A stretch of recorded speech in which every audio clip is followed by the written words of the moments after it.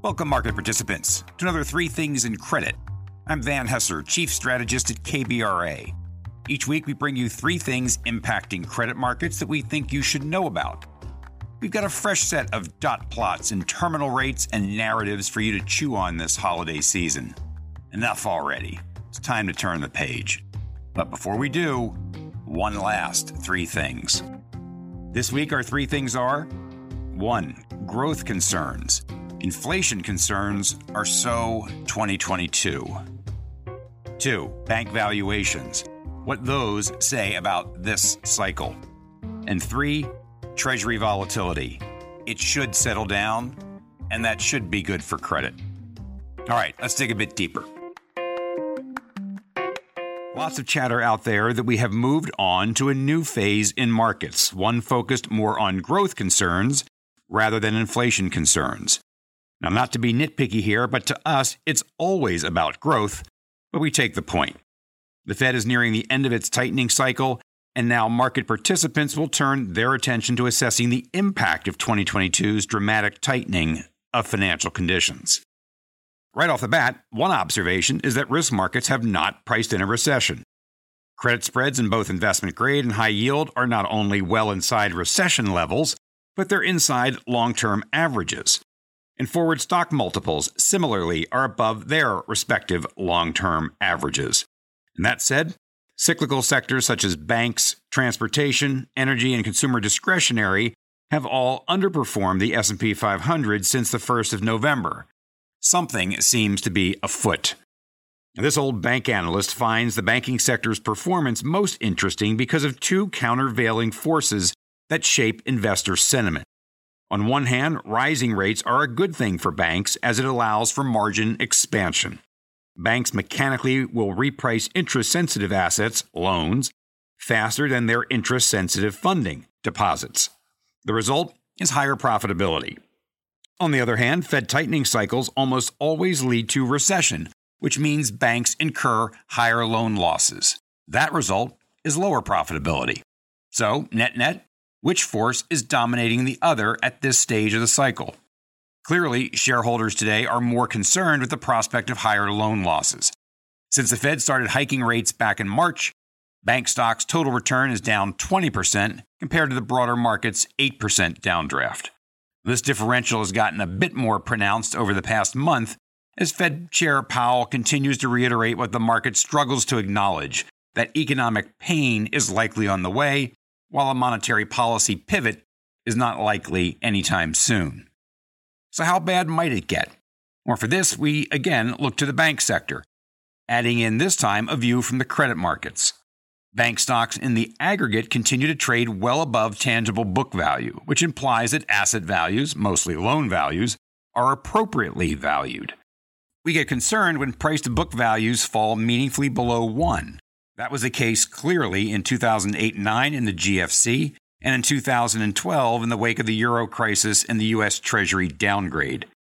And U.S. bank credit spreads have been well behaved of late, with the Bloomberg Investment Grade Subordinated Debt Index bouncing 9% from its recent low in October.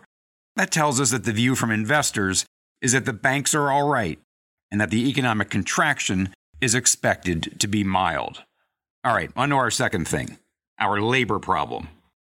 Now, a key underpinning of our view that the recession is likely to be a mild one is that the problem, higher than desired inflation, is known, as is the solution, tamping down demand and waiting for supply constraints to ease. Research suggests that 2/3 of the inflation problem is related to the supply side of that equation, and those are easing dramatically as shown in the New York Fed's Global Supply Chain Pressure Index. As for the other third, overheated demand, that is being impacted by what the Fed can control through tightening of financial conditions, which has hit interest-sensitive sectors such as housing, autos, and durable goods, all things that are typically financed. And by all accounts, the Fed's tightening program is working. So it feels like we're in pretty good shape to meet the consensus view that CPI inflation could be below 3% by this time a year from now. But there is one piece of this puzzle that is not cooperating: the labor market, which remains unusually tight. Now, that doesn't strike most folks as something we should worry about, especially in a consumer spend-driven economy. But that tightness is keeping alive the thing that worries any central banker and investor, and that is a wage price spiral. So far, measures of inflation expectations, which is a necessary condition in a wage price spiral, have been relatively in check. But it feels like the one piece of the inflation problem that could keep the Fed from pivoting anytime soon. Regular listeners to the podcast know our chief concern regarding labor in the U.S. is that there's not enough workers to satisfy demand. And that shortage acts as a material drag on the economy in two ways. One, it holds back economic activity, something we see consistently in surveys such as the Fed's Beige Book and the NFIB's Small Business Updates. And two, it pressures wages, keeping that wage price spiral in the inflation discussion. The shortage of workers is something that Fed Chair Powell has alluded to for a while now, but really is emphasized at his recent appearance at Brookings and in his comments made at the December FOMC meeting. The problem, according to Powell, is attributed to accelerated retirements, COVID-19 deaths, and a drop in immigration. He sees a shortage of 3.5 million workers, which, at 2% of the civilian labor force of 164 million, doesn't sound like a lot, but it's enough to keep pressure on wages and enough to hold back economic growth. And throw in longer-term demographic shifts, such as the aging population and the fall-off in labor participation among women, and this is shaping up to be a problem without an easy fix. The near-term issue for investors is that this is sure to delay any Fed pivot, likely until 2024 in all probability. And longer term, it will reduce economic growth potential. All right, on to our third thing, stability at the end of the tunnel. Now, looking back, financial historians will characterize 2022 as the year of rates risk, while 2023 will go down as a year of credit risk. What made 2022 a tough year for market participants is that Treasuries, the risk-free rate upon which all risk assets sit, exhibited historically high volatility as measured by the MOVE index, topped only by the GFC in the past 20 years. What drove the volatility was clear in retrospect, but almost entirely unexpected.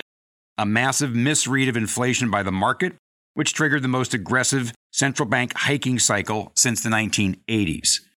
All of which was complicated by what we see as a misguided communication directive from constantly chattering FOMC members.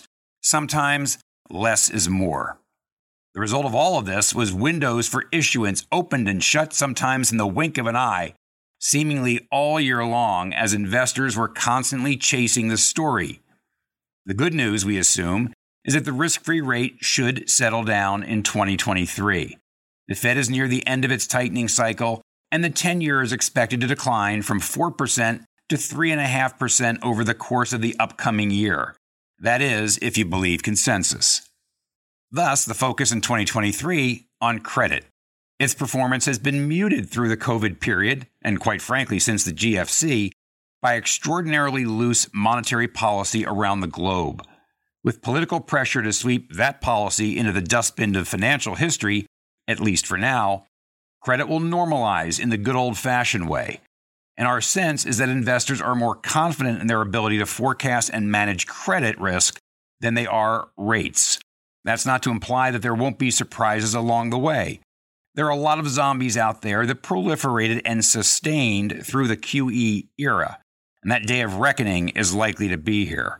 Nevertheless, we are likely moving to a more stable, less interfered with, and less volatile environment.